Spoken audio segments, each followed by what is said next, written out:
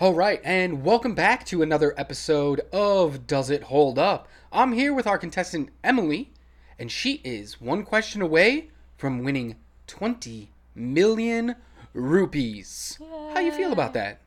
It's exciting as always. All right, your final question is, what movie are we covering today? Is it A, The Departed, B, Slumdog Millionaire, C, The Devil Wears Prada, or D, The Princess Diaries? Well, it can't be The Departed, since that's not streaming anywhere. I'm going to have to go with Slumdog Millionaire. Final answer. That's your final answer. Final All right, answer. let's lock it in. And you are correct! Yes! Woo! That's right, we're covering Slumdog Millionaire today. Professors, doctors, lawyers, general knowledge walas never get beyond 16,000 rupees. He's on 10 million. What the hell can a slumdog possibly know? I knew the answers.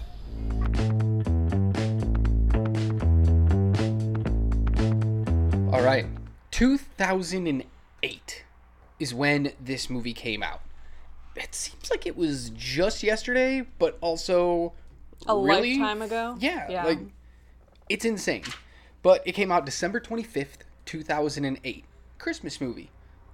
Doesn't feel like a Christmas movie. No, nothing about it feels like a Christmas movie. Not even slightly. But I remember watching this movie for the first time. But this was your first time watching this movie. I also remember my first time watching it. It was yesterday. Yeah, okay, for this pod. Got Yes. it. All right, give me some initial thoughts. It's so far removed that you probably don't remember the hype around this movie, but I'm sure you at least had known about it prior to this. I knew the name of this movie. I honestly, I kept getting this mixed up with $1 Million Baby, I think. And so those two just always existed in the same realm for me. So I did not know what this movie was about. Wow. Okay. Not even remotely close to a similar movie. No. Yes, they. I don't know. I don't even know how to explain why you. They would get both those have confused. millionaire, like million, in the name. So. No, they don't. Well, yeah, they do. Slumdog Millionaire, $1 Million Baby. I guess. It's a stretch. I know. So for some reason, it's always just that boxing movie. I saw this movie about a week before the 2009 Oscars because I had heard the hype. Everybody was talking about it, and I was like, I gotta let it die down a little bit. I'm one of those people. Like, if I don't see a movie right away and then there's a ton of hype for it, I'll wait until that all calms down before I see it because I don't want it to skew what I actually think about the movie. Yeah. So, like, I waited and I waited and I waited, and I was like, oh, you know what? I gotta watch it. The Oscars are coming up. I'm gonna watch the Oscars. I might as well check it out. You know, everybody still's talking about it, and it's probably not gonna die down anytime soon. So I checked it out, and I was like, okay, I get it. I understand why people are talking about this movie. It was a really different kind of movie. Not one that you normally see getting nominated for a bunch of awards for it to catch the zeitgeist the way that it did. That's more reserved for, as you can tell in modern movies, it's the superhero movies. You know, it's the big budget, huge spectacle avatars and stuff. Not this. This doesn't do that. I was looking up the Oscars because I knew that it got Best Picture because that's kind of what we're going for. Yeah, with the Oscars right around the corner, we figured, let's knock out some Oscar movies. Yeah, so I knew it had won at least that. I did not know how prolific it was at the Oscars. And after watching it, I'm like, where's that Oscars? Where did they go? Yeah. Why don't they do that now? Yeah. Well, they did a couple years ago with Parasite. That's true. It came in really heavy. But yeah, it's a way different time now than it was back then. But, you know, since we're talking about it, let's go ahead and get into it. This movie was nominated for 10 Academy Awards. 10. The next year, Avatar was nominated for, I believe, 11.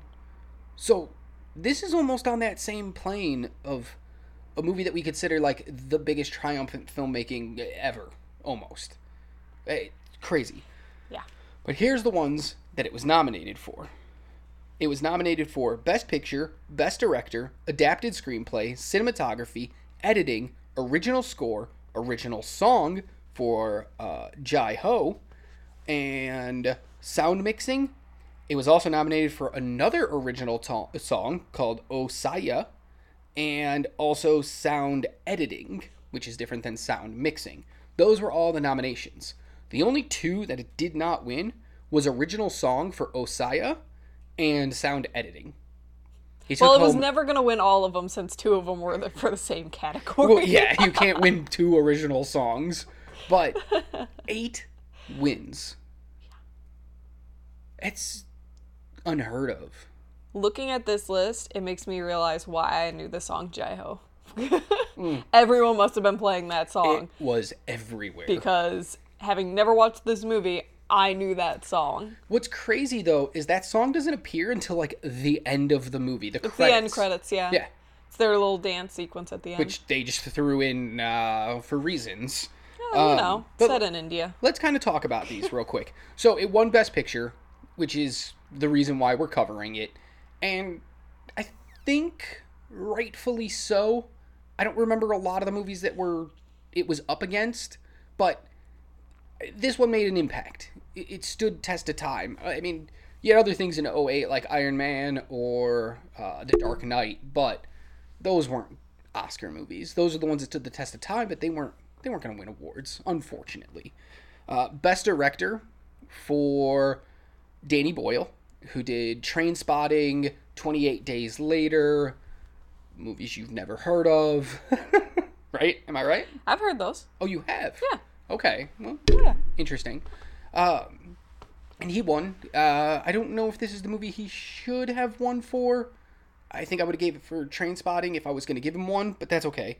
Adapted Screenplay, because this was based on a book called Q&A. Mm-hmm. Don't know if you knew that. I saw that in the movie. It shows it. Oh, right at the end it does. Cinematography. The movie's gorgeous. It's absolutely gorgeous. And not Hollywood gorgeous. It's like real world gorgeous. It's definitely unique. I'm going to give it that. Okay. Editing. I know that's something we're going to have to get into a lot later. You weren't a huge fan of it. Yeah. But apparently everybody else was. Original score. Music's beautiful. Original song for Jai Ho. It was everywhere. Rightfully so. Yeah. It's a good song. And then sound mixing.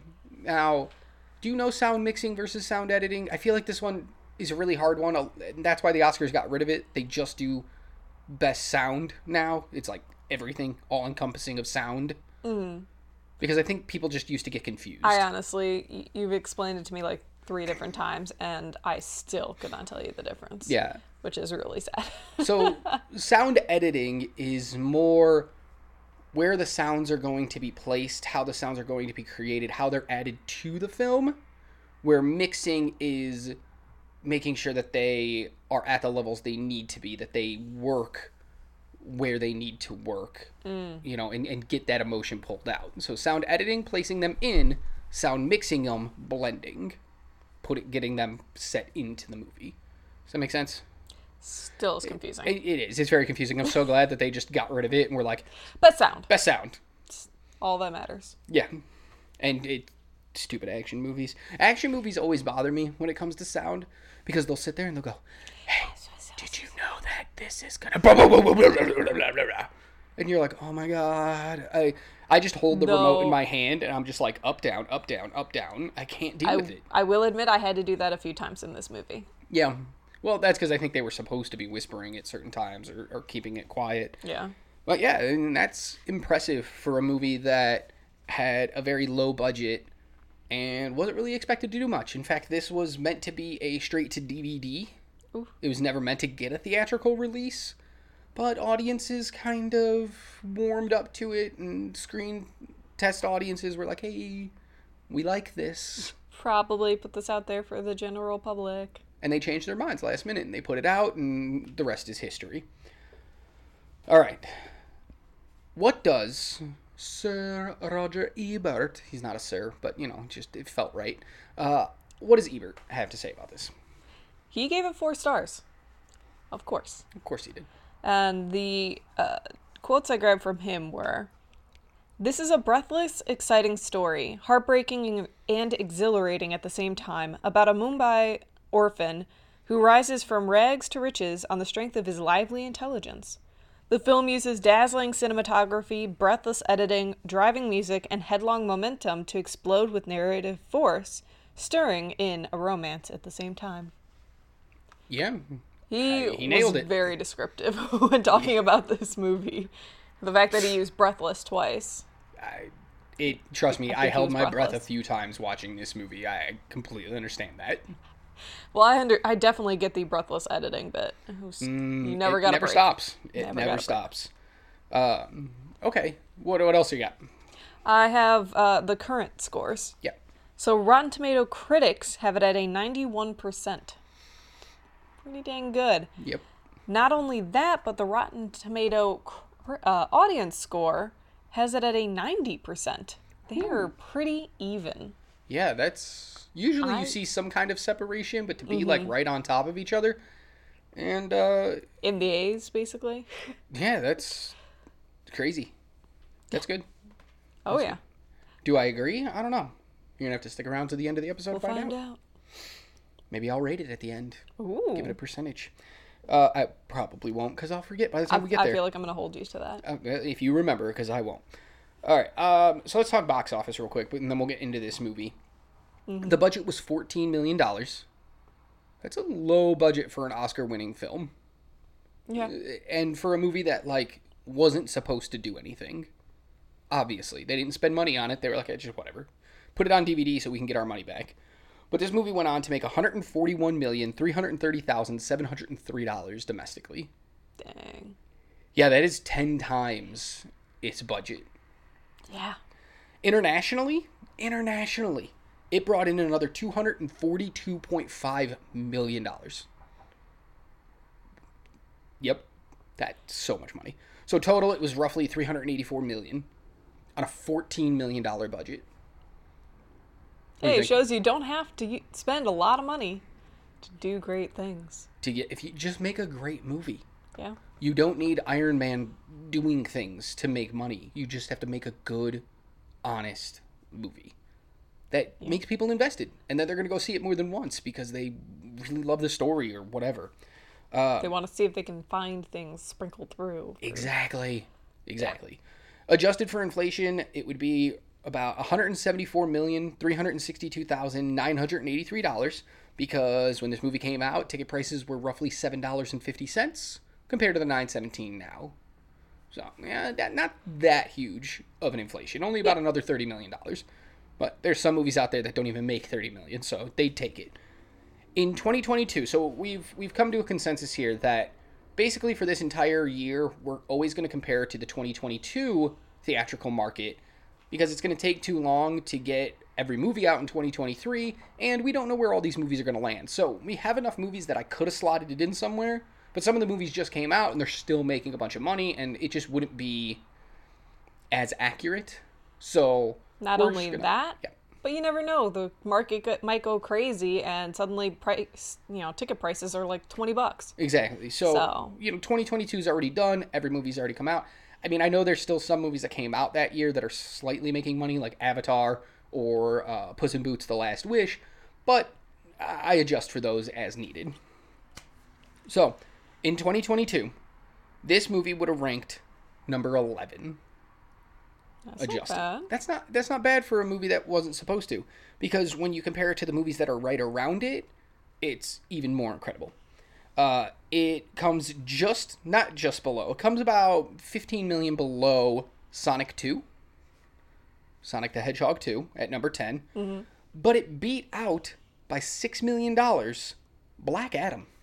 That was supposed to be this big, massive DC movie, and it would have lost to a Slumdog Millionaire had it come out in the same year.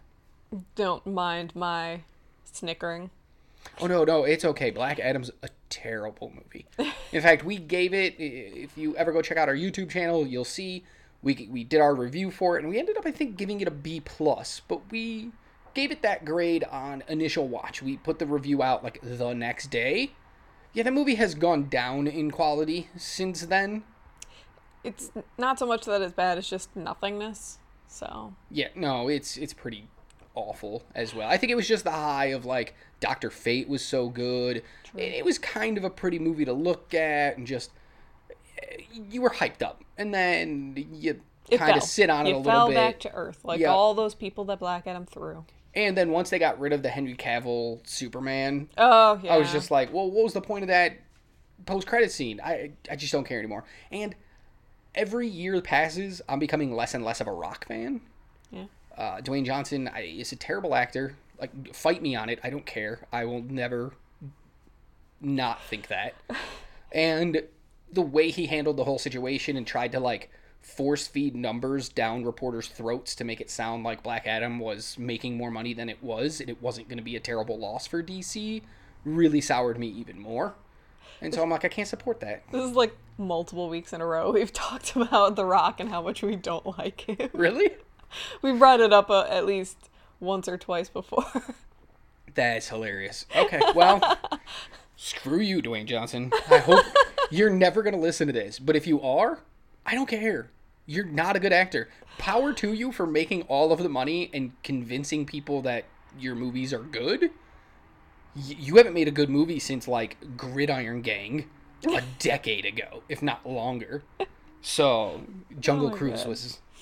Don't even talk about that one. That one doesn't exist. I can't wait for, like, 8 years from now when we're doing an episode on Jungle Cruise. It's going to be great. It's going to be so good. No. Anyway, can we get back to the movie we were talking about? Supposed to be talking about. Yes, definitely. All right. So Slumdog Millionaire. Yes. That's it. That's what I got. That's all the numbers. That's the ratings. Start talking about the movie. Go for it. Oh, you want me to start? Listen. Okay. Let me just run through this movie real quick. That's what I wanted you to do. The opening is fantastic. And I'm talking about the first, like, 2 minutes of the movie, where they're just sitting in silence and there's close-ups on them and it's really intense and you're like, I don't 100% understand what's happening, but I'm already engaged. Then I absolutely love the premise of this movie. No, it's not like the coolest thing ever. It's like, oh, he's on a game show. But the way they intertwine all of these separate narratives into a whole story, and it's not, I don't know, you've watched Who Wants to Be a Millionaire. Everybody's watched Who Wants to Be a Millionaire. It was like the biggest thing on the planet at one point. But it was always, I need to think about this question for the next 3 minutes before I answer it. Let me just talk through every option, even though I know the answer. Right, like, what is Coca-Cola? Is it A, a horse, B, a car, C, a light, or D, a soda? And people would be like, well... I know it's not a horse. It might be A, but I don't think it's A because I know it's not a horse. We just answer the question. But you're sitting here thinking, okay, well, he's on a game show because Jamal, our main character, played by Dev Patel, is on Who Wants to Be a Millionaire, the Indian version. And it's that story right there. That's the main point of this story. He's playing on this game show. But he's doing really well at it. And they're starting to think maybe he's cheating because he's from the slums and he shouldn't be educated. He shouldn't know these things. So what we're getting is flashbacks to how he knows these answers. But they throw a nice little narrative twist into the middle of that because it's not him reminiscing about these stories while he's sitting on the chair answering these questions. He's actually in a police station being interrogated how he knows these answers because they think he's cheating. So there's 3 levels of story work going on here, and it never really gets confusing, which I think is just a testament to great filmmaking because it could have gotten easily jumbled mess. Oh yeah. I know you've talked about it before where you don't like movies that change time periods, like multiple stories being told at one time because it can get confusing. If you're going to flash back, I always say just do the first 15 minutes of your movie as the flashback and then pick up the story from there. I don't like this whole, like, I'm going to tell you a story for 15 minutes and then I'm going to flash back. And then I'm going to tell you the current story for the next 40 minutes. Then I'm going to flash back again. I don't like it. I think it's a weak plot device, a weak way of storytelling. But for some reason, I think it's okay in this one because of the way they have it playing out. Yeah. So this one, for you to not be angry about it is really telling. Yeah. And it does such a good job of not only going back in time to tell you why he knows a certain thing, it's telling you the story of his life, and that just so happens to bring up why he knows a certain answer. Mm-hmm. But it doesn't, like, slap you in the face with it. Like, hey, did you remember that the question was who's on the $100 bill? Well, let me slap you in the face with a $100 bill and spoon feed you how he knows this information. Yeah. It's just part of the story. It's like 2 lines of dialogue from another character, and then we just move on. And just, it plays out, and you're like, oh, and you gotta... Well, I think there was even a point where you were like, they're telling the story, that's how he got that answer. And I'm like, no. The next story is how he got that answer. Because that's how they do it. They don't... You pick up on it or you don't. It's one of the things I wrote down in my notes here. The movie doesn't hold our hand nor baby us at all.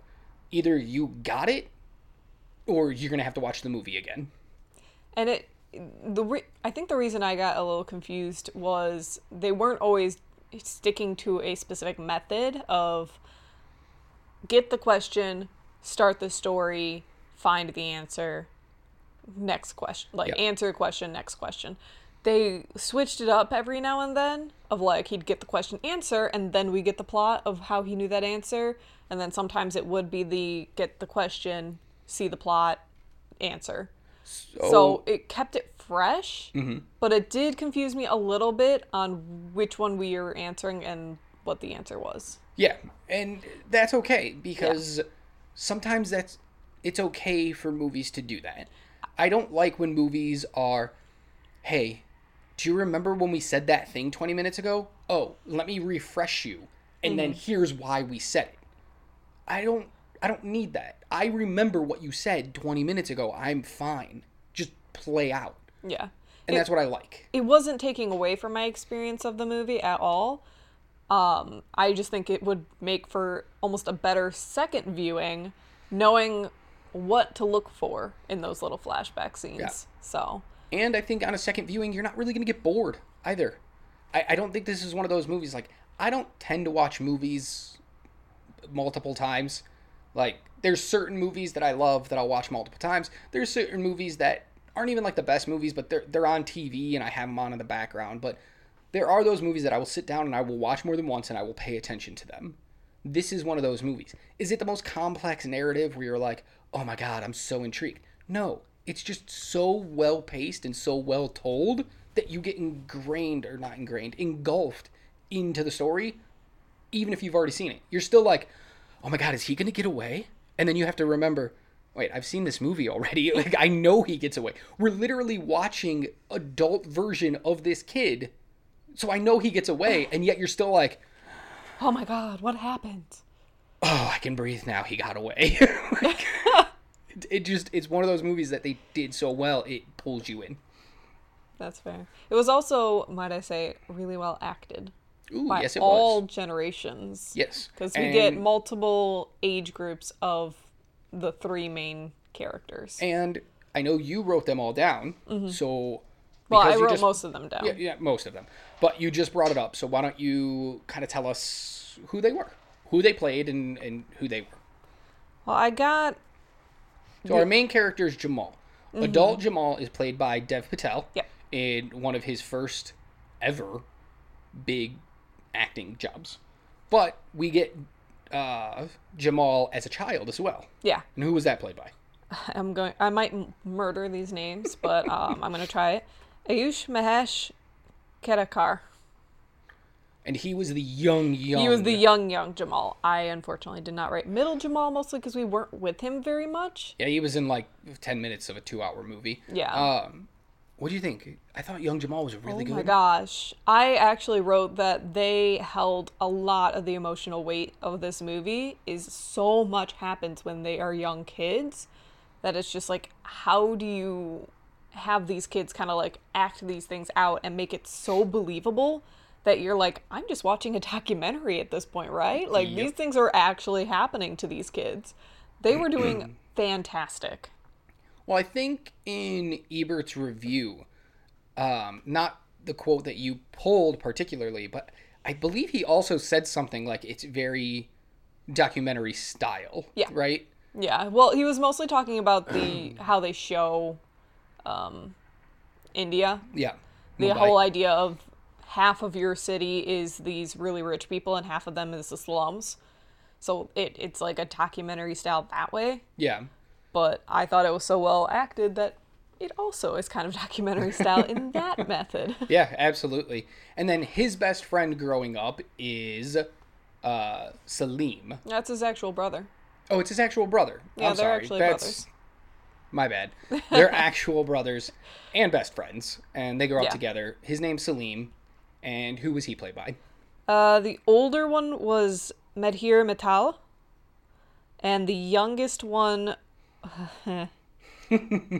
Adharudin Mohammed Ismail.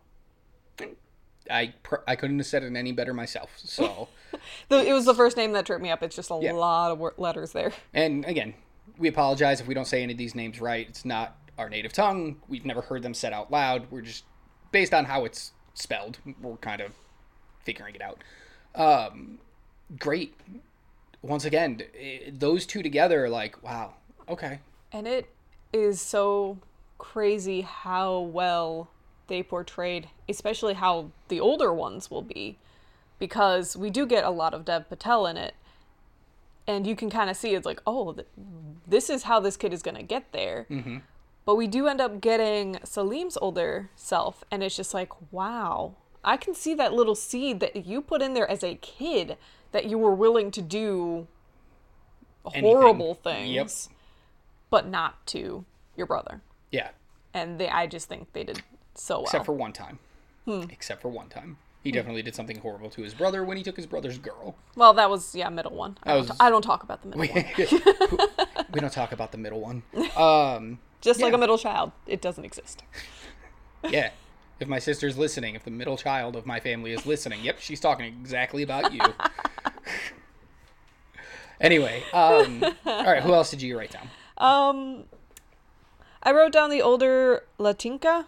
Oh God, Latika's fine. Latika. He said her name so many times, and I still can't pronounce it. I thought she was pretty good. Very pretty, by the way.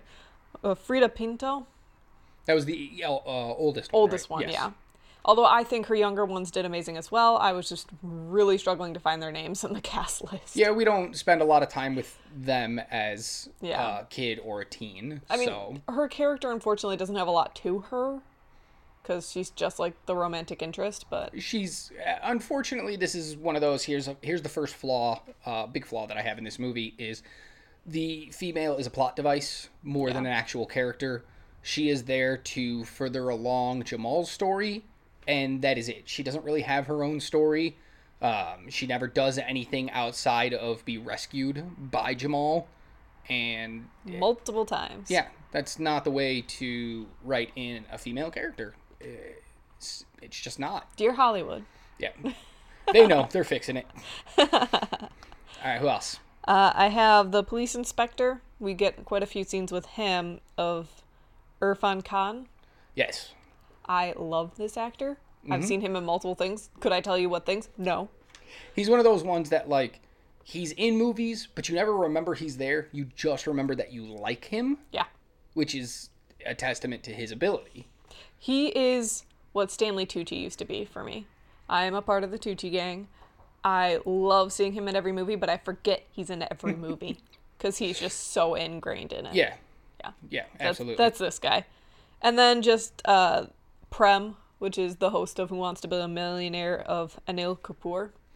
Yeah. I liked him so much. Even being the jerk that he ends up being, I liked him.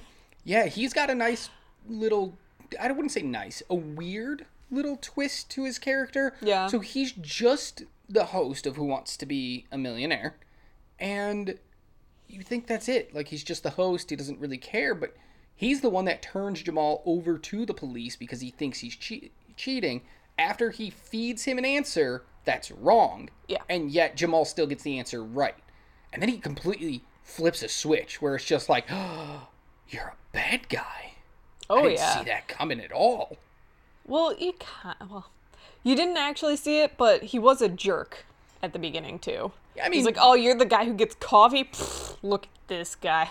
Ha. Well, that's him playing it up for the cameras. Yeah. You know, that's not actually being a jerk. He's trying to engage and, tell a story, make him seem more like an underdog. So if he does anything, it's good. And if he doesn't do anything, he'd be like, see, told ya. The actor did do a good job in his emotional scene. Yeah. Like, oh, I think you're going to make it. Well, I totally believe Sly him. face. Okay, so there's that. Let's talk about that scene, because that scene just is so good. They take a break from the show so that they can clean up, blah, blah, blah, before they continue. And they're in the restroom, and the host, Prem, is like, hey, Jamal, you're doing great. And Jamal's like, I don't know the answer to the next question.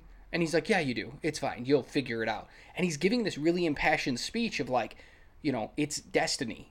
I was the only other person from the slums to become a millionaire. Like, yeah, I feel it. But now I think you can do it too. Yeah. It's there. And that's when he gives him the answer. He writes it in the steam on the mirror. And then Jamal goes out and he force-fed him the wrong answer. And Jamal then changes his answer to be right. And that's when that switch happens. Because that's the moment he then gets shoved off to the police to be interrogated. And the police there aren't just like, sit you in a room. They're like, we're going to smack you around a little bit. We're going to use a little electricity, torture, like... Crazy. And he knows, and he put Jamal in that situation. It was just like, what a flip of the switch, where you're like, oh my God, he's giving this passionate speech about how he believes in him. Oh, nope, just kidding. He didn't actually believe in him. He doesn't want you to win. Not but at then all. he seems really actually happy for him at the end as well. So like he flips back a little bit. I don't know. It's he could be weird. acting. Such a great actor. What's really cool though is originally Danny Boyle wanted the actual host of the Who Wants to Be a Millionaire Indian version to play that person. Yeah. They weren't available though, so he got Amil Kapoor, who was a contestant on the Indian version of Who Wants to Be a Millionaire, like back in 2005 or something like that. Or like early 2000s, whatever. He was actually a contestant. Walked away with like 5 million rupees or something like that. Like he did really well. That's cool. Probably what helped him launch his career into like an acting thing. I don't doubt. Yeah, that's interesting. What a tie-in right there. Yeah. This is another fun fact that I have that it just fits in here.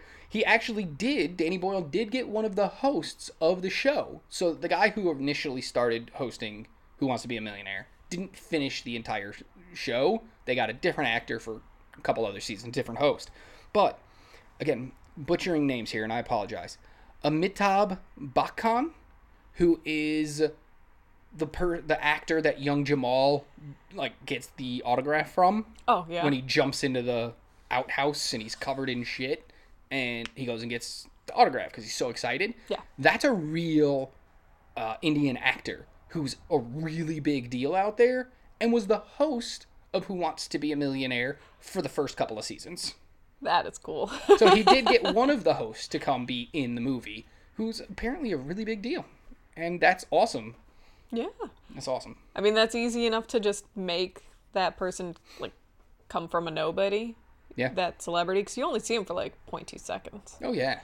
But So. it's fine. Yeah, he's in, one scene. But he pulls it off really well. Yep.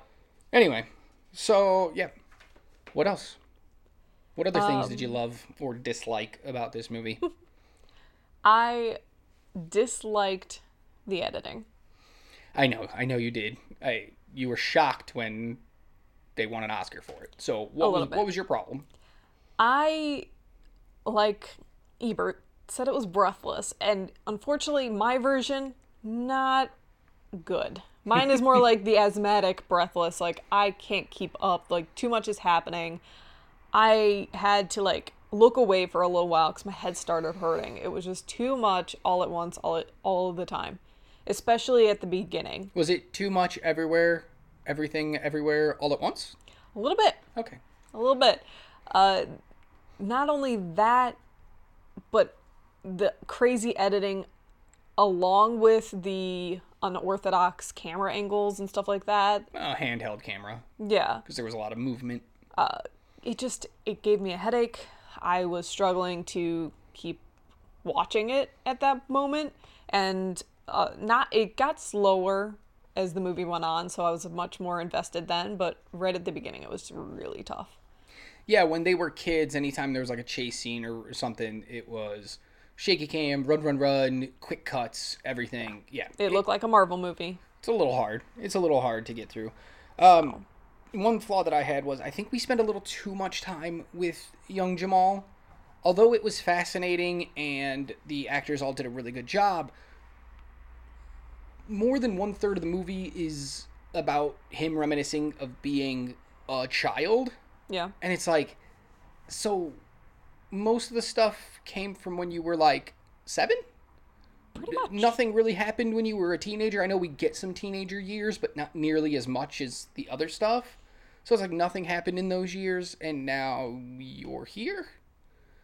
It felt very uneven, where it was like, how did you get all these answers to all of these questions in the first, in 3 years of your life? And then nothing happened until you were on this stage. I know, we get one last little cutback scene to him as a kid when his brother steals his girl, and then that's it. Yeah. That's all that we get for his life, and it's like, but that was years ago. Nothing has happened to you up until this point. Somehow you're suddenly getting coffee for this telephone company. How did that happen? Yeah. There's certain jumps in this movie that are just okay. Suddenly you guys are working at a restaurant. Yep. How did that happen? And they all seem to happen within those teenage years, which I feel like just go by so fast. Yeah. Which is, okay. Yeah. It's a little annoying, but we don't have to know every aspect of this person's life. It's not imperative to the story. Yeah. So let's talk about, since we spend a lot of time with young Jamal, let's talk about his upbringing, because it's a very hard watch. It's rough. It's really rough. It's emotional and it's rough, but they're orphans who live on the street running around, and they get pseudo-adopted by this one guy who trains them or teaches them how to beg for money. Yep. Beg and steal And everything. And then it goes really far. So Salim gets recruited to be the head of the kids and tell them what to do and all this stuff. But then he finds out that this guy is purposefully hurting these kids to get more sympathy so they can get more money. We watch them blind a kid with an acid. It's rough. It's a hard just sitting in that moment, because then the guy's like, next up, go get Jamal. Go get your brother. Bring him in here. We're going to do the same thing to him. Thank God Salim doesn't. But talk to me about that. He does get him, but forewarns him by using the thread of the Three Musketeers, being like, okay, well, when I say to run, basically run. Why he didn't just not come back and they just took off while they were waiting for him, I don't know. But that whole them being at that orphanage and having to steal money is a terrible scene.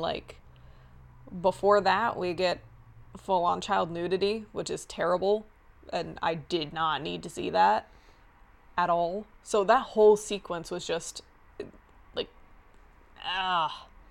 I think that's... You say terrible, but what do you mean by that? Oh, it's uncomfortable a rough to watch. Or it's a terribly made? No. Wonderfully made, except for the child nudity. Wonderfully made, just really hard to sit through.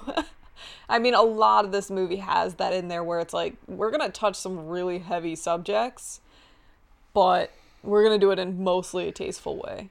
Mostly, yes. Nothing is ever really shown on camera where you're like, oh God, I don't, turn it off.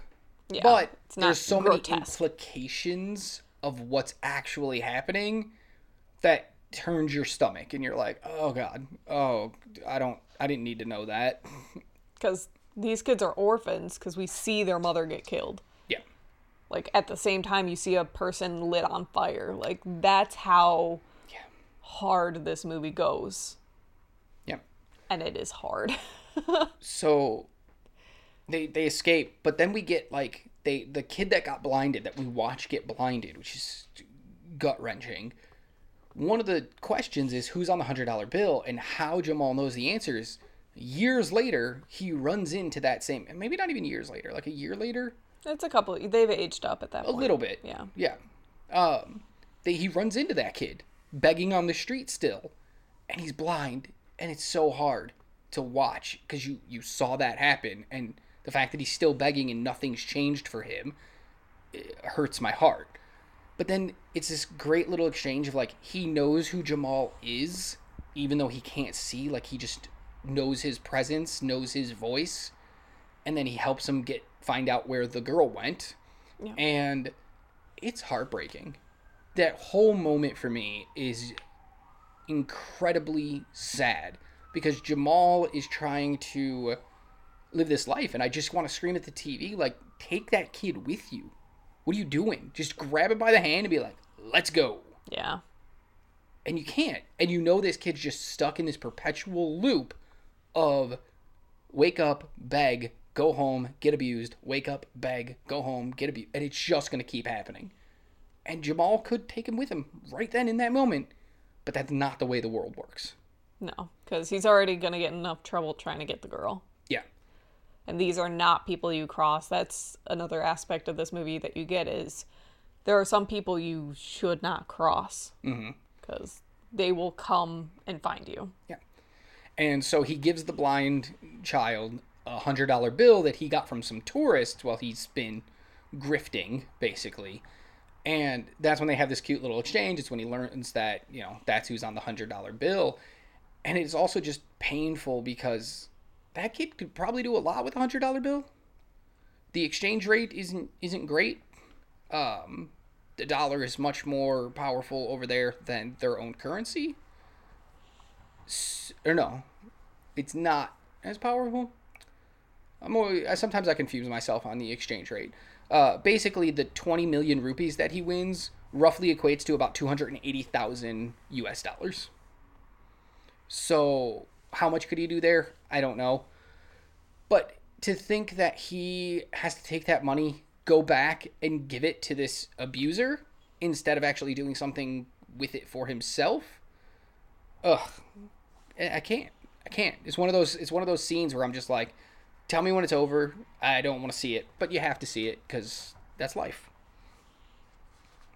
Well, this is a euro. A euro equals 87.67 Indian rupees. And a euro is a little over $1. Yeah. So, yeah. So, he just doesn't get to do anything with it, and that's sad. No. Anyway. So, yeah, he has a much more buying power over there with a $100 bill. That's a lot of money. And he doesn't get to keep it. Any of it. Yeah. Never. He's not going to get anything. He has to hand it over. Yep. It sucks. So, here's a question that I have, and I want you to talk about different moments in the movie. But how did Jamal survive? How did he survive this movie? Sure. How did he get to being an adult? Because there's a lot of times he shouldn't survive. Sheer luck and having his brother there to do some unspeakable things for him. So we already talked about that he almost got blinded and all that. Survives. Then they're grifting and they're selling stuff and they're stealing and they're on a train stealing from people. And Jamal falls off the top of the train while it's moving. With his brother. Somehow survives. Now, we get a great transition that I don't think I noticed before. But they're kids when they're on the train. They're the young versions of themselves. Then they fall off the train and they roll down a hill. And when they reach the bottom of the hill, they're the teenage versions of themselves. For a great transition. So good. But then that happens. Then he's being hunted by people that he wronged. Gets saved. He goes and finds the girl. The abuser guy from the orphanage finds them and is going to kill them. And he gets saved. And every time he just gets saved. He walks into a mobster's house as grown-up Jamal to save the girl. and fakes being a chef, a cook, and makes a really terrible sandwich. Apparently. And the guy gets really mad at him, but instead of being like angry and questioning him, like, you're clearly not a chef, what are you doing here? He just goes, you suck, get out. Again, he just keeps surviving. Yeah. How does he do it? He is lucky, clearly, since all the questions that he was asked in the He wants to be show a millionaire. basically were a part of his life. Like, it's definitely sheer dumb luck. Or movie logic. The script said so. Yeah, it's just, it blows my mind because I'm like, you should be dead. Yeah. Multiple times over at this point. Just a little. Just a little bit. I want to talk about the title. Slumdog Millionaire. It's perfect. What do you think? Yeah. Tell me about it. I mean, it encapsulates everything that is about this movie. He is the slumdog. He's called it multiple times, and he becomes a millionaire. Very literal.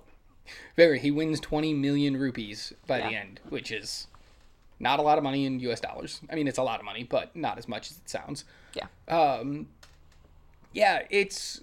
So, back in 2008, when this movie came out, there was like a protest of it's a racially derogatory word, slumdog. I mean, And Danny Boyle was like, it's not, though. Like, he's from the slums. This was Danny Boyle's interpretation of the title.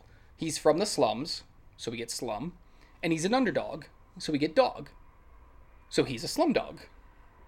And I'm like, I get it, but I also don't get it at the same time. Yeah, I figured it was a derogatory term, but that was the whole point, is that he's always been considered this thing. Yeah. And he's clearly much more than that, as a part by the millionaire by the end. So I always tell you when we go see movies, like, seeing Iron Man. Listen, the movie's called Iron Man. If Iron Man's in it, the movie did exactly what it says on the tin. It didn't lie to me. It said it's an Iron Man movie. He's in it.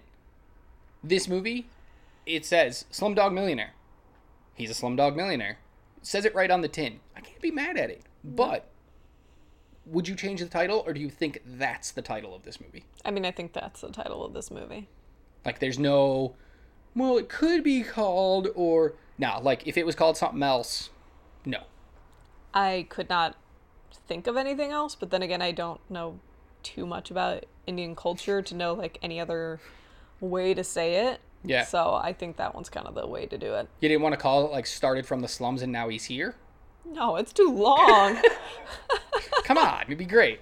Then they could play that song. Well, if we remade it, they could play the song. It didn't exist back then, you know, started from the bottom. I think that's Kanye. I think so. I don't know. I don't listen to that music, but yeah. Yeah, I can't really think of another title either. No, I think it works. I don't know if this is a perfect title, but it's damn close. It's damn close. Talk to me about the relationship. I have a huge problem with the relationship. With the girl? Yeah. Okay. It was very much so the whole idea of, like, love at first sight, or this is your true love, because there's no reason. Yeah, you want to make sure she's okay. Like, you got out of a very terrible situation with this girl. You survived for a while with this girl, and you think she let go, even though your brother was definitely the one to let go. Y'all should have let go of each other. It just went your ways. Yeah, especially after the second time. Like, getting her out of that terrible situation, I understand. But once she's out... The situation where she's basically what I believe to be an escort. Yeah. Right? Well, a dancer until he gets enough money to make her an escort. Right, she's a dancer she's a stripper, basically. Yeah. But she's an untouched stripper. Yeah. Until he can figure out how to get more money by allowing somebody to touch her. Yeah. Okay. So getting her out of that situation, I applaud. But once the brother kind of took her and, like, they never saw each other again, like, that's the time to be like, okay. Right, it's years apart, and he's still... We had this whole discussion about unrealistic expectations for romance in movies a couple weeks ago. This is one of those ones where it's like, dude, you just let it go. Like, I get it. Yeah. But at the same, like, you can think about her But he basically makes his entire life about getting to her.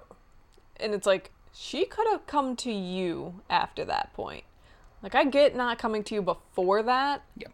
But after that, she could have found you if she had wanted to. Instead, she got in with a mobster. Yeah. Became a mobster's wife or whatever. Yeah. Yeah, I have a big problem with it. I think the narrative structure and the story we're telling of this boy's life is enough to hold the attention of the audience. I don't think the love story adds anything. I think it actually takes away from my enjoyment of other pieces, because at the end of the day, it's all about the girl. So I don't even care. Oh, well, that's cool. But, he's not actually ever going to go do this thing or that thing because he needs to find the girl. It's all about the girl. Yeah.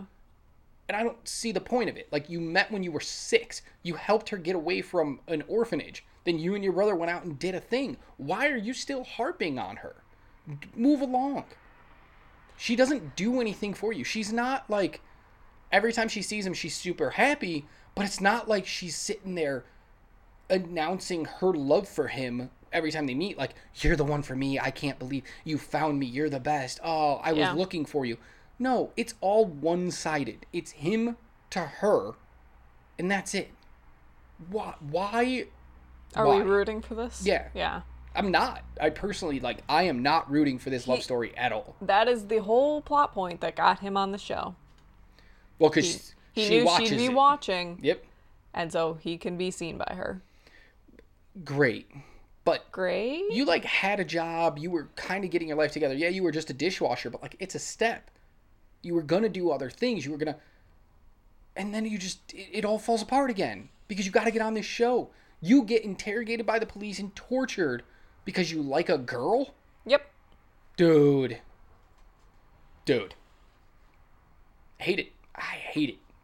I can't stand the love story in this. It bothers me so much. Yeah, okay.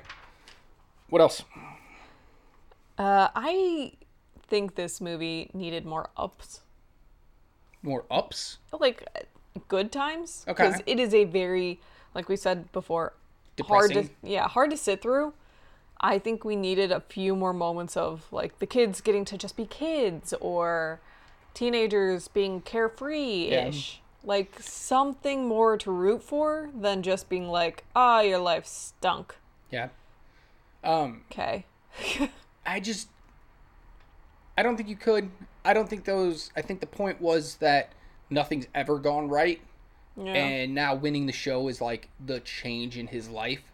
So if we would have gotten anything good when they were little, and we do get some goods. Like, one of my favorite scenes is the Taj Mahal, when young Jamal, is just waiting for his brother to come back. And he's standing by a sign that says guided tours. And this tourist couple come up, and they're like, when's the tour start? And he goes around, he starts telling them all this stuff, and he's making things up. He's just lying. He's flat out lying to them. Yeah. And they're like, it's not in the guidebook. And he's like, haha, yeah, they don't tell you everything. That was written by idiots. And it's such a cute moment, and he buys a camera and takes people's pictures so that he can sell back to them for, every time you go to a theme park, as soon as you walk in, they're like, take a picture. And you're like, oh my God, leave me alone. I hate those people. Buy that picture. I will Stop not it. buy you that want picture. like $20 I have for a phone. Digital copy. I will literally just take a picture if I have to. Yeah. But we see that things are on the up, Mm-hmm. So we do get highs. They're just not as high as the lows get. Yeah. I wish that I really wanted him to actually start learning things about the Taj Mahal and really bring people through, but well, it's like fine I said, as is. That's one of the reasons I have such a problem with the love story. There are moments where you can see his life could improve. He could, make something of himself, get to a point of assuredness. Yeah. But he always sacrifices it for the girl. Let it go. Like the fact that when they were working at the restaurant, he's like, I'm going back to this place. Yep. And Salim is like, oh, you're going back for her.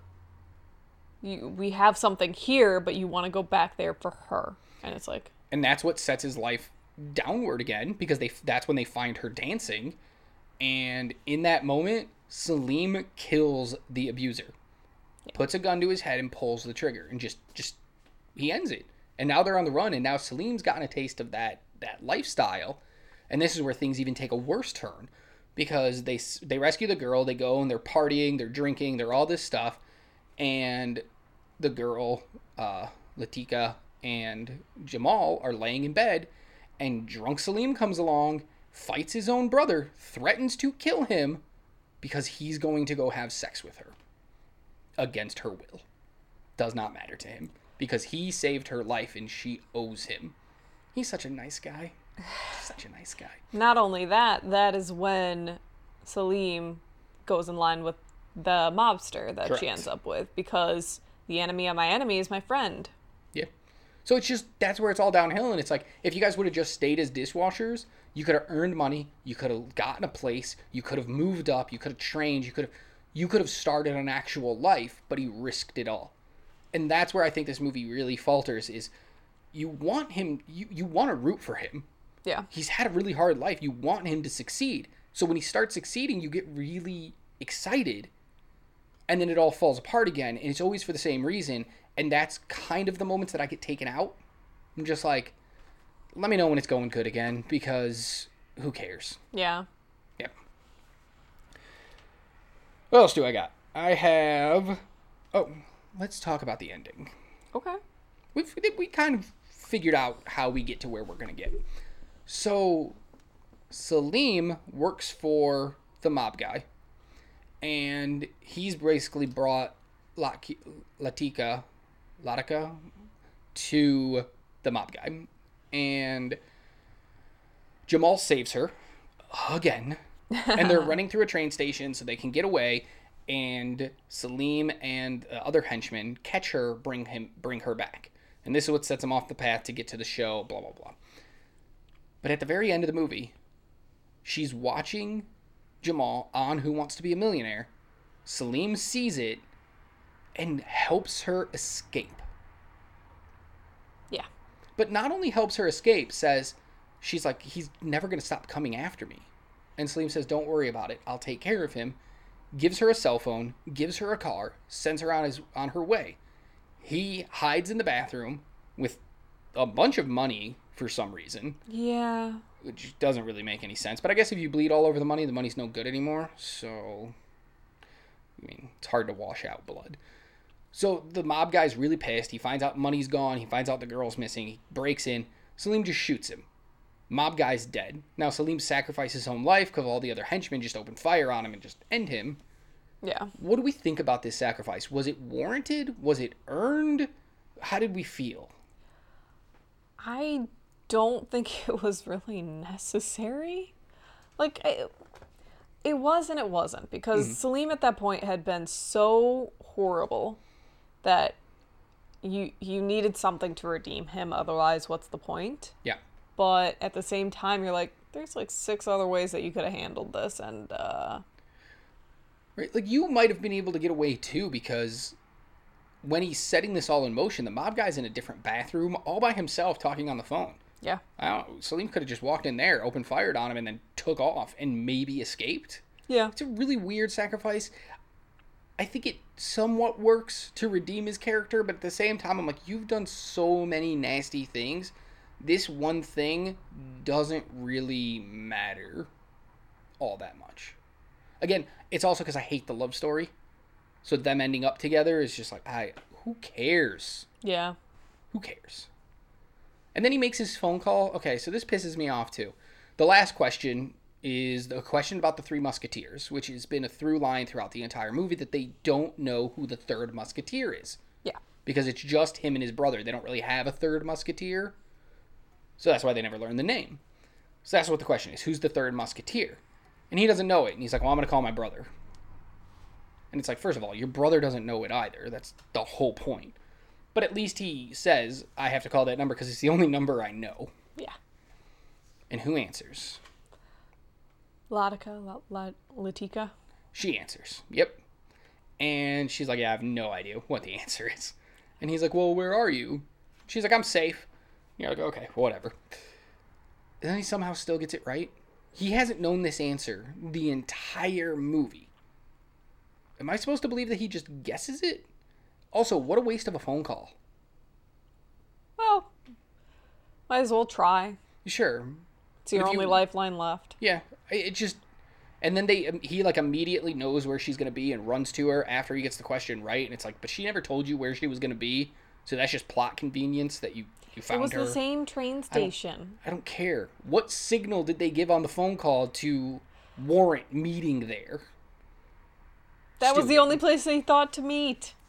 But they both thought it in the exact same moment? No. Yeah.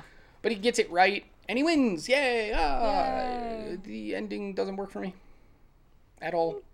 I don't like them ending up together. I don't like that he won. He's, I get he has to be a millionaire by the end. That's Slumdog Millionaire. But it also could have just stood for Slumdog Millionaire. He's on the Who Wants to Be a Millionaire show. It didn't mean he actually had to win. Yeah. Did you like that he won? I did. I didn't expect it. I thought it was going to pull out the rug at the last second. But I was just like, come on, just let him win. He needs something good in his life. Fair. What'd you think of the ending? Them getting together? I didn't really care at that point. Like, I'm with you. I don't really care about the romance so much, mostly because her character is the nothingness of a character. Yeah. So them being together at the end, I was like, okay. Yeah. I wish his story would have just been him getting to be a millionaire, not him getting the girl. Yeah. Listen, dude, you're a millionaire. You can have whatever girl you want now. You're a millionaire. Now you're suddenly helping out the slums so that no one else has to go through what you did. Oh, yeah. Absolutely. Something like that. Speaking of helping out the slums, here's a fun little fact. The director, Danny Boyle, for all the kids that were in the movie, he took majority of their salary and he put it in a trust fund that they can get when they're 16, so that way, like, it wasn't taken from them. Yeah. And the Indian authorities, with the help of Danny Boyle, actually got any of the kids who were living in the slums out and put them in houses. Oh. And the condition for them to get the money when they turned 16 was they had to finish school. Mm-hmm. And so the production company and Danny Boyle, and again, this is half-assed internet research, so I have no idea how accurate this is, but I'm sure you can find it pretty easily and read stories about it. He set up transport from when filming finished to the year they were 16, transport to school every day, to and from school every day, so that they would finish school. That's good. That's awesome. Yeah. That's how you make changes. It's not changing for everybody, but if you can make a change for just a couple people, they can turn around and make a change for other people, and you start this whole cycle of making change instead of just leaving everything status quo. Yeah. That's just cool. And I like not giving them... You don't have to do them everything. Yeah. Just a little bit starts a You don't have to spend $20 million and get everybody this and that, but doing it for a few is the start. Yeah. What do you think of that? That's kind of cool, right? That's really cool. Yeah. I love hearing stories like that. I would support this movie just for stories like that. All right. You got nits? I do have a nit. I don't have any. My nit is it's super lucky that the questions went in order of his life. Yeah, that's fair. We never had to jump back and forth. It was Thank just God for kid that. to adult. Yeah. How lucky. Well, yeah. Well, lucky and lucky not, because we don't hear every question. There's 20 questions. We don't hear all of them. We only hear a select few. So it could just be that we're only hearing the ones that fit narratively into his life. Yeah. What else? That was my only. Oh, that's it. Yeah. All right, I got some questions here. Okay. Okay, so I know you're a huge sucker for blooper reels at the end of movies. It's Yes, like I one of your am. favorite things. Dancing closing credits or blooper reel closing credits? Blooper reel. Really? Oh, yeah. You didn't like the dance? I like the dance, but I prefer bloopers. So you would have rather a blooper reel of this movie? Probably not of this movie, though. To be fair, it's too hard of a movie to go and do a blooper reel for. Yeah, Be absolutely. like, oh, it's the burning but of they the went eyes to- out scene, but haha, I sneezed. Like, But dancing is A-okay. Yeah, the dancing was fine. Well, because it's all happy now. Yeah, I guess. I don't know. It's just weird. What else? Do you remember the Who Wants to Be a Millionaire craze? When that show was like the biggest thing on the planet and like everybody watched it. Yeah. And then the guy who won $1 million for the very first time got like the easiest questions ever because they just needed somebody to win it. No, I don't remember that. Really? I didn't watch it a lot. I just knew that it existed. Yeah. Yeah. I didn't have good cable back in the Gotcha. day. Yeah, it was like craze, and everybody was like, "Oh my god, who's gonna win? Who's gonna win?" And it was like it was like the end of the first season, which was weeks and weeks and weeks and weeks and weeks, and nobody had even really come close. We got like a 200,000, and that was about it. And then the guy who ended up winning it, he called his dad on the very last question to tell him he was about to be a millionaire. Yeah. He didn't even I do remember help that. with that. Yeah. But it was like these really easy questions. Like I remember it being a whole thing afterwards where people were like, "Yeah, I knew almost every single question that he got." Like they set it up for Are you somebody thinking to that win. they did this for this guy? Because definitely the producers were like, yeah. Good job. Maybe. I could see it. It was just such a weird craze. It always fascinates me when like TV shows, and whether they're game shows, TV shows, doesn't matter, when they like completely take over for a little bit of time. Stranger Things did it when it first came out. Game of Thrones did it for a couple years. Tiger King did it for a whole summer. And then you go to game shows and it's like Deal or No Deal. This is the biggest thing on the planet for a while. Who Wants to Be a Millionaire? The Weakest Link. Yeah. These were all like... Survivor. Yeah, they just crack me up when they just take over. And Who Wants to Be a Millionaire was the weirdest thing. Because I'm like, it's just trivia. Yeah. And we're just watching. Nothing's actually happening. It's just ask a question, answer it. Ask a question, answer it. I mean, it's easier than Jeopardy. Like, come on. Yeah, but Jeopardy, at least you're going against other people. That's what I'm saying. It's gotta be quick. You gotta... Yeah, like, I didn't understand why this particular show just skyrocketed, because nothing happens in this show. It's just, it was Regis Philbin, contestant, answer questions. Yep. Yeah. Super weird. Big weird craze. Big weird craze. All right. That's all I got. That's all I got for questions. Yeah. I didn't actually have that many questions for this. Really? Yeah. All right. Yeah, hot take? My hot take is that he probably should have lost that final question. Okay. But I guess it's not all that hot of a take since you already brought it up. It's funny though. My hot take is the same thing. He shouldn't have won at the end for two reasons. One, he didn't know the answer. Like, he had a 25% chance, which, fine. But the fact that he got it right just blows my mind. But also, we kind of had this conversation a little bit before we did this pod, but the mafia guy's killed. But that's not to say nobody else in his organization wants this girl back. She probably knows things she's not supposed to know. And they're going to try to find her. He's now a celebrity. We see him getting mobbed in a taxi. People knocking on the door, knocking on the window, screaming that they love him. Well, he's in the middle of playing the game. Now he's won. He's a millionaire, celebrity. There's going to be pictures. They're going to find these two and kill them.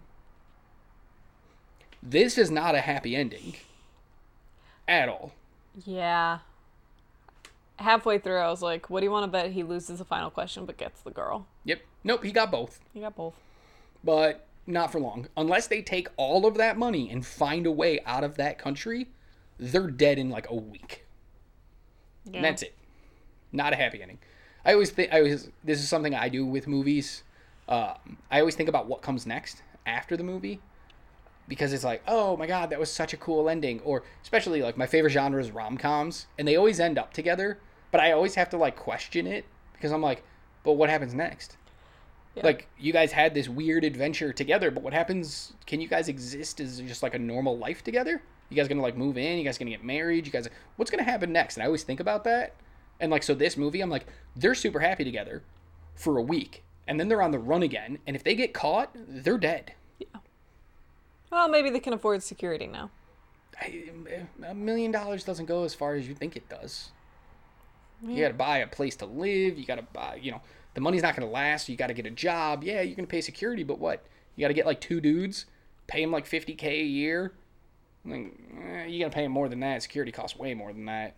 So, I don't know. It's just weird. Yep. Just weird.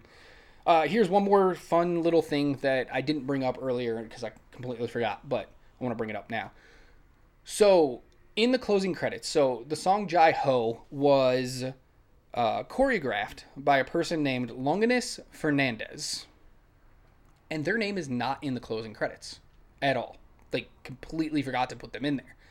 And so that the choreographer decided not to attend any premieres because out of protest of like, I'm not even in the credits. I did work on this and you didn't give me anything. Like, what? Yeah.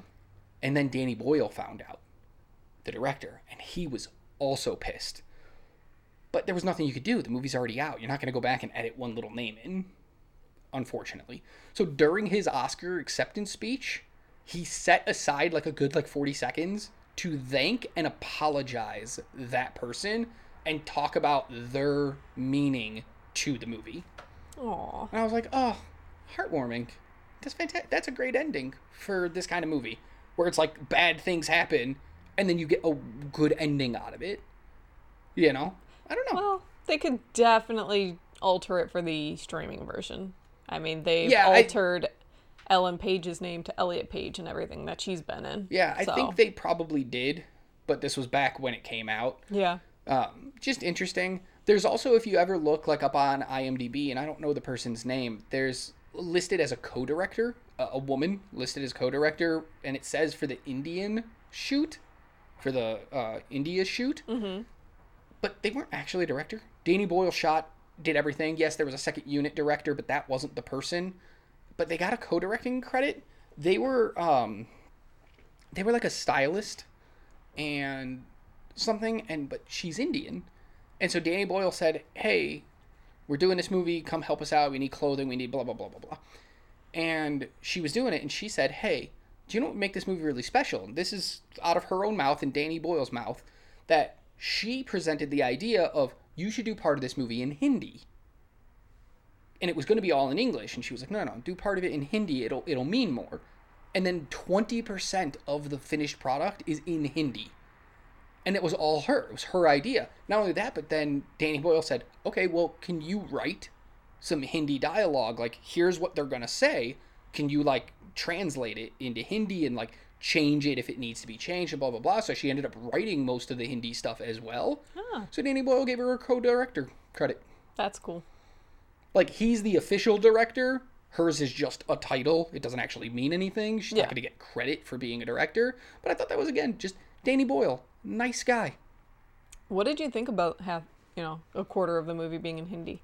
I always like that, though, because I don't like when it's like, oh, we're in Germany, set during World War II, and 3 Germans are talking to each other, but it's in perfect English. I'm like, but why? Have them talk German, put subtitles, or here's my preference. Don't put subtitles, and let the words and their actions speak for themselves. If I can figure it out, great job. But if you have to spoon feed me and say, here's what they're saying, it's not as good. I'm a fan of just speak and let me work out what's being said. I struggle with that, but it's not for everybody. I both liked and didn't like the Hindi in this movie. I liked that they used it. I didn't really care for the subtitles or the titles that were somewhere on the screen. Yeah. In a weird little text bubble. Yeah, sometimes so those text bubbles, they moved around the screen a lot based on what was happening, and they had different backgrounds at times, so it got a little confusing about what I'm looking at exactly. So I'm not the biggest fan, but it never bothers me, especially if you rewatch this movie, you'll find yourself not even paying attention to those because you know the story, you know what's happening, that you don't have to read what's being said. Yeah. It just happens, and it's cool, yeah, I'm good with that. So subtitles are hard for me. I'm not a huge fan of them just in general, especially when people try to get tricky with them, and I'm like, no, just put it at the bottom of the screen, basic, boring, who cares, whatever. I'm not a fan of them either because they go so quick and I can't read them fast enough. Yeah, so if you're a slow reader, subtitles are not your friend. Yeah. But what are you going to do? Some movies just, they need it. Yeah. Because like you said, I can sit there and I can figure out what's being said. Because I'm a movie person, stories all follow the same basic concept, you figure it out. But other people might not be able to. They want to know what's being said. Yeah. So you got to take the good with the bad. Anything else you want to say before we go into awards? No, I'm ready to go into awards. Let's do this. Award time. let's start with the psycho shower scene. Your favorite scene in the movie. My favorite scene in the movie was a scene we've already talked about, and it was a rough scene to watch, but it was rescuing the girl, Latika, while she was dancing. But particularly after they've already rescued her and Salim pulls out a weapon. It's a very tense scene. It has me on the edge of my seat every time, no matter how many times I watch it. It gets me invested because I keep rooting in my head of like, no, Salim, don't do it. It's going to set you down a terrible path. Just leave. Just take the money and go. And he never does. And I think it's just such a well shot, choreographed, and acted scene. And that's the moment that the movie completely changes for me moving forward. That's my scene. At the same time, I'm like, yes, do it. Yeah, right? Like, that's the hard part. You don't want him to do it because of what it's going to do to him. Yeah. But you want him to do it because of what it's going to do to the other guy. Yep. To the abuser. That's why I love that scene. You got to take the good, again, got to take the good with the bad. And it's just, every time you watch it, it's going to get you. What do you got? My psycho shower scene is Jamal figuring out the host is giving him the wrong answer. And responding with the other answer. Yeah. Like, it is an interesting moment to watch him kind of figure it out. Like, he's playing along with it, and then he figures it out, and he's like, yeah, no. And he goes for the other answer.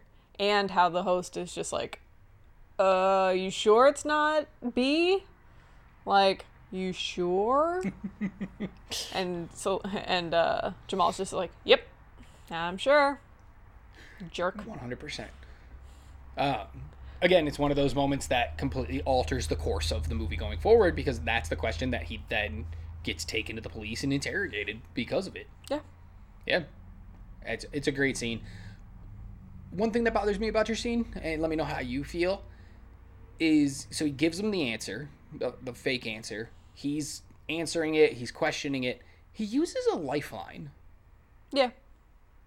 He didn't actually know the answer. So might as well use the lifeline. So? Yeah.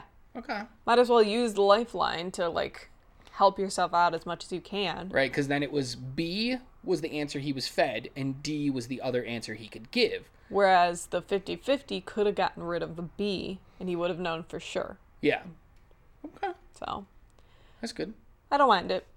It just always was a question to me where I was like, I wonder why he uses it there if he knew for sure B wasn't the answer. Did he know the answer? But I guess if he didn't, it helped him out. Yeah. That's a good... The reaction by Emil Kapoor playing Prem, the host. Yeah. Oh, so good. Oh, yeah. You can see just his anger and his, like... Right.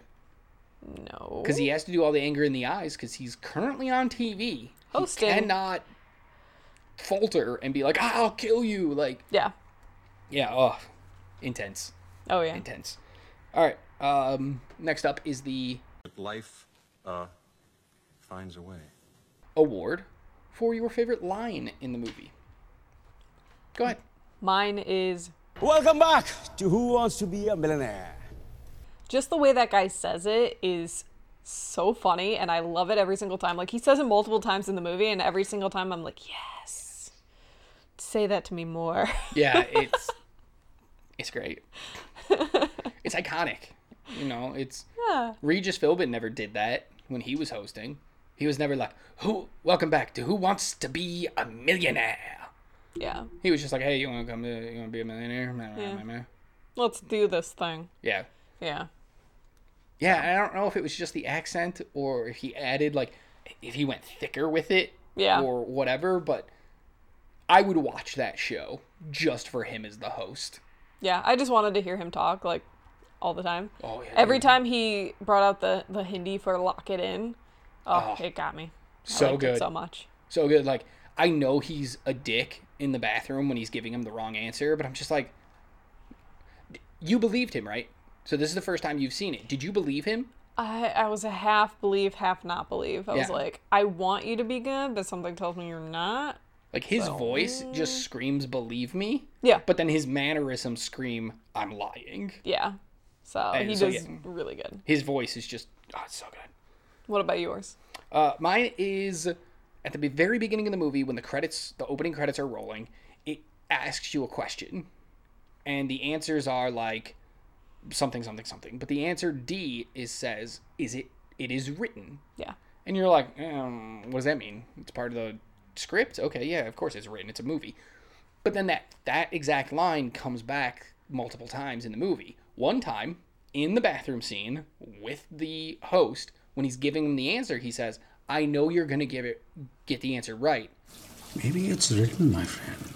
In that moment, I was like, oh, all right. And that line is what made me think he was giving him the right answer. Mm-hmm. You know, because it is written. You're going to win.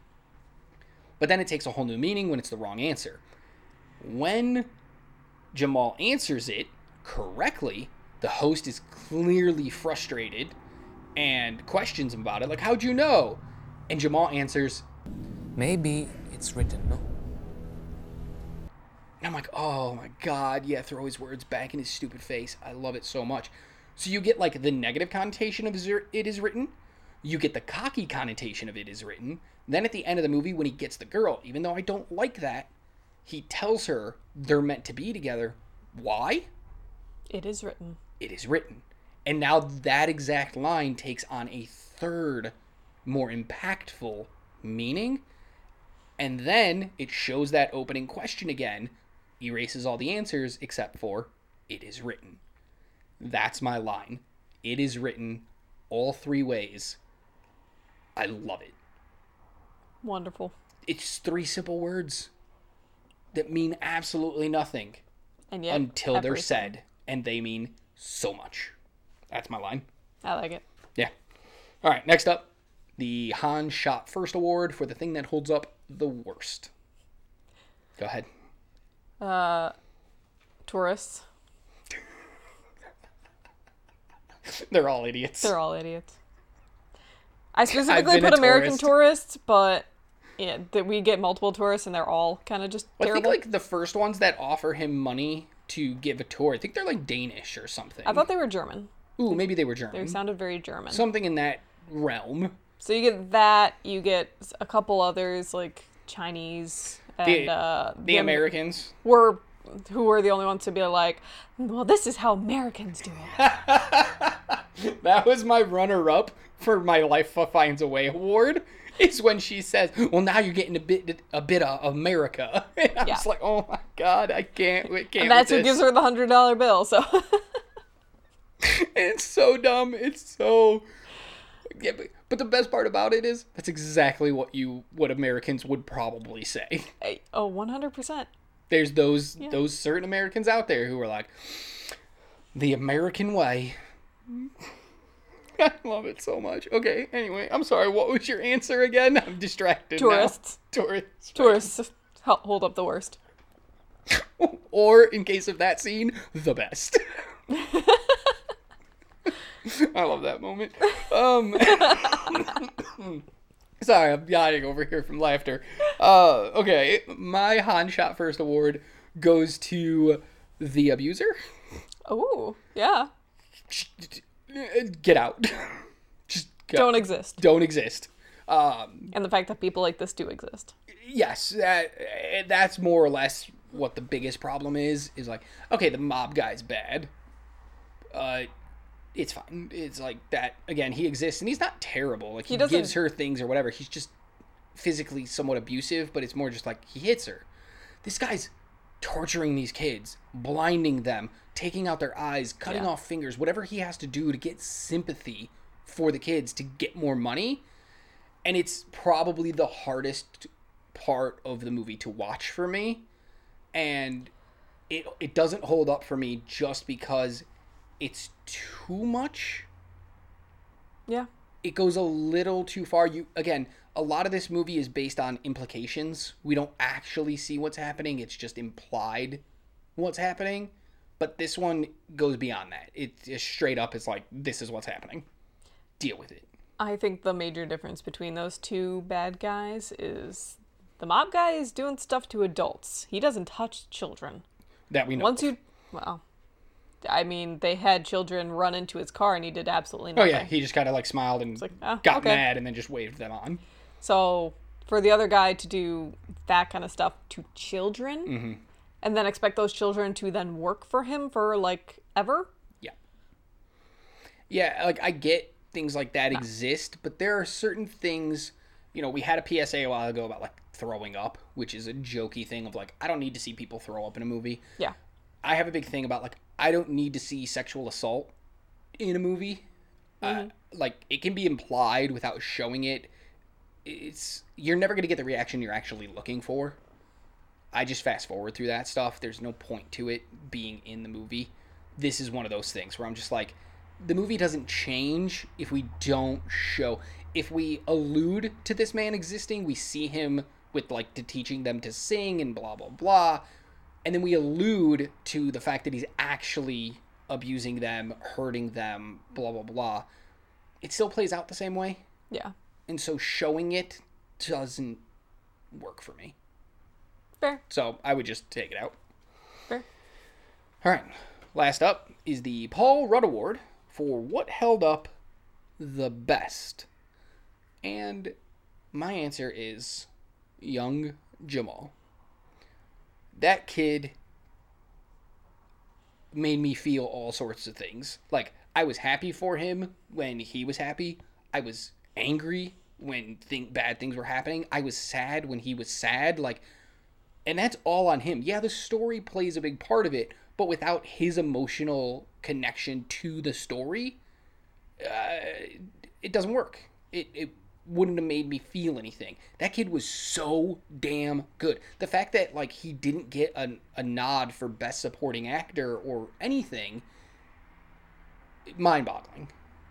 The Academy doesn't like children. I mean, they've given awards to children before for like Bad News Bears and stuff like that, or the Leon the Professional. But yeah, they don't normally do it. But this is one case where I'm like, you should have done it. Yeah. The kid is brilliant. I don't know what he went on to do, but he was brilliant in this movie. Yeah. What's your answer? My answer is the storytelling method. Like, I've seen other movies do something like this. They don't always work. This one worked beautifully. I love the idea that it's set in this time where it's like, I have to explain how I knew these answers from this show. And so here's the multiple layers of me explaining that. Yeah. I thought it was just done really well, and it was really interesting to watch. Agreed. A huge fan. Obviously, I brought it up earlier as well, the narrative storytelling, the way they thread things together. Yeah. Fantastic. I'm not going to argue. Love it. All right. Final decisions. Okay. Let me go first. All right. This movie's a hard watch. It really is. You're going to experience a lot of highs, but even more lows. And I think that's purposeful. The problem is, it's one of those movies that I think majority of people are satisfied just watching once. It's not something that you need to revisit unless you're a big movie fan and you really want to just see something well made. And that's a tough sell. Personally, I can watch this movie because of how well it's made, how gorgeous technically and well acted this movie is. So for me, it holds up, but it's not as clear cut as I thought going into the movie. Before watching it for this pod, I was like, this movie's gonna hold up. Like, who cares? Yeah. And then I watched it and I was like, maybe it doesn't. Maybe people watching it for the first time in 2023 or 2030 or 2040 as time goes on won't be as connected to this movie as people who saw it in 2008, 2009 were. And so it does hold up, but it's not as much as you think. And just to wrap up, bring it all back around full circle, if I was rating this movie, 84%. I don't think I can get into the 90s, but I don't think I can go lower than 80 either. So I think like a mid-80s probably the best number for this movie. You're up. What do you got? As someone who is watching it for the first time in 2023, it holds up. It's a very interesting story. It's wonderfully told, wonderfully acted. Everything about this movie works. It is a very hard movie to sit through, but is it one that I'd watch again? Yeah. Is it one that I think more people should watch? Yeah. I think this movie holds up really well. So wow. I give it a definite holds up. Wow. Okay. I don't know if that I'd give it a 90%, but I think it holds up. Yeah. Wow, okay. That's shocking. As somebody who saw it when it initially came out, I think it doesn't hold. It's not like a clear cut holds up. But you, as somebody who's watching it for the first time ever, 15 years later, says it's a for sure holds up. Yeah.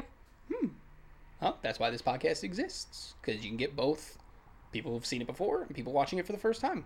That's incredible. Then that's it. Any last thoughts you have on Slumdog Millionaire? I almost said Who Wants to Be a Millionaire. Do you have any thoughts on that? Here, do you have any thoughts on the movie and or that game show? Thoughts on that game show? I'm kind of glad it's not really a thing anymore. And about Slumdog Millionaire, go watch it. It is streaming on HBO Max. Yes. Currently. So you can definitely check it out. And in the meantime, keep watching movies. Bye.